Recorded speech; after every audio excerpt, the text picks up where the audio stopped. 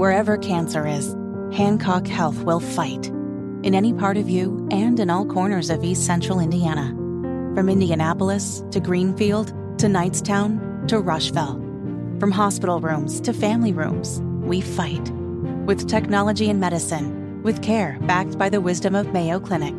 For you, for your family, and for your future in Rush County. We fight cancer here. HancockHealth.org/cancer.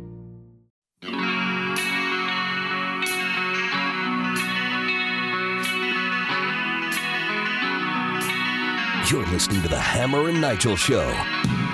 Yeah, Hammer, big House hearing going on right now on the Biden criminal probe. Whistleblowers telling all. We already knew one of the IRS whistleblowers' names. His name's Gary Shapley.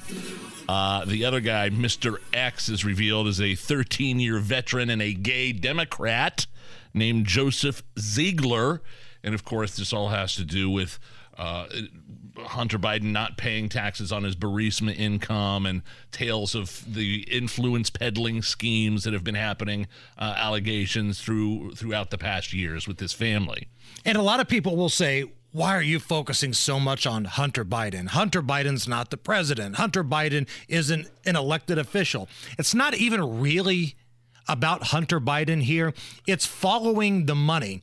It's did the big guy, his dad, Joe Biden, take bribes? Was he on the take? Did he use special privileges to keep his family out of all types of different situations? And what was given in return? The last time I checked, China doesn't just write $5 million checks and doesn't expect anything in return. So here's a little bit of the action from earlier today. Gary Shapley on his motivation to come forward as a whistleblower. There's no benefit for me blowing the whistle on this case, absolutely none. I have no book deal, and the only money that goes into my bank account every 2 weeks is from my employment for the federal government. And I think it's interesting he brings that up because so often, so many high-profile hearings, somebody's got a book deal coming out or a paid interview somewhere.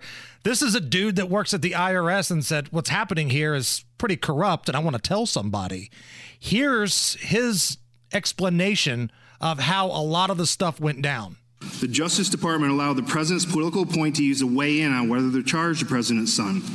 After United States Attorney for D.C., Matthew Graves, appointed by President Biden, refused to bring charges in March 2022, I watched United States Attorney Weiss tell a room full of senior FBI and IRS senior leaders on October 7, 2022, that he was not the deciding person on whether charges were filed. That was my red line. And what's consistent about both of these guys, Shapley and X, now known as Ziegler, their stories have been consistent from the very beginning. There hasn't been some sort of moment of, well, you said this before and now you're saying something different. Everything has been on the up and up. Here is Ziegler. I will also note that while the impression has been conveyed by the U.S. Attorney in Delaware that he has similar powers to that of a special counsel in this case, free rein to do as needed, that was not the case. It appeared to me, based on what I experienced, that the U.S. Attorney in Delaware in our investigation was constantly hamstrung, limited, and marginalized by DOJ officials as well as other U.S. attorneys. I still think that a special counsel is necessary for this investigation. So, in other words, the Department of Justice was, as he said, hamstringing the special counsel's ability to bring any charges against Hunter Biden. Right. I mean, that's basically what it is. And who do you think made that happen? This is what I meant earlier when I say it's not really about Hunter Biden. Who do you think made the orders, the, phone calls to say, hey, go easy on him? I got money. That's coming from the big guy. And hopefully we're going to find out. Here's a little bit more about what exactly Hunter Biden got away with from the IRS. Thus, as I read the public documents as the Department of Justice action against Hunter Biden, there is nothing that indicates Hunter Biden will be required to amend his false tax return for 2018. A false tax return that includes improper deductions for prostitutes, sex clubs, and his adult children's tuition. Yes, he was using hookers as deductions. Not exactly the smartest guy.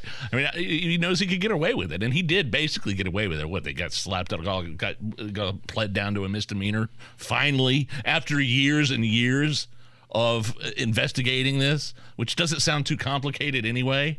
Years and years of being told and being rebuffed, no, we're not going to move forward with these charges. It all got reduced down to misdemeanors. Maybe Joe Biden was right. Not a day in jail. Maybe Hunter Biden is the smartest guy he knows. He got away with writing off hookers.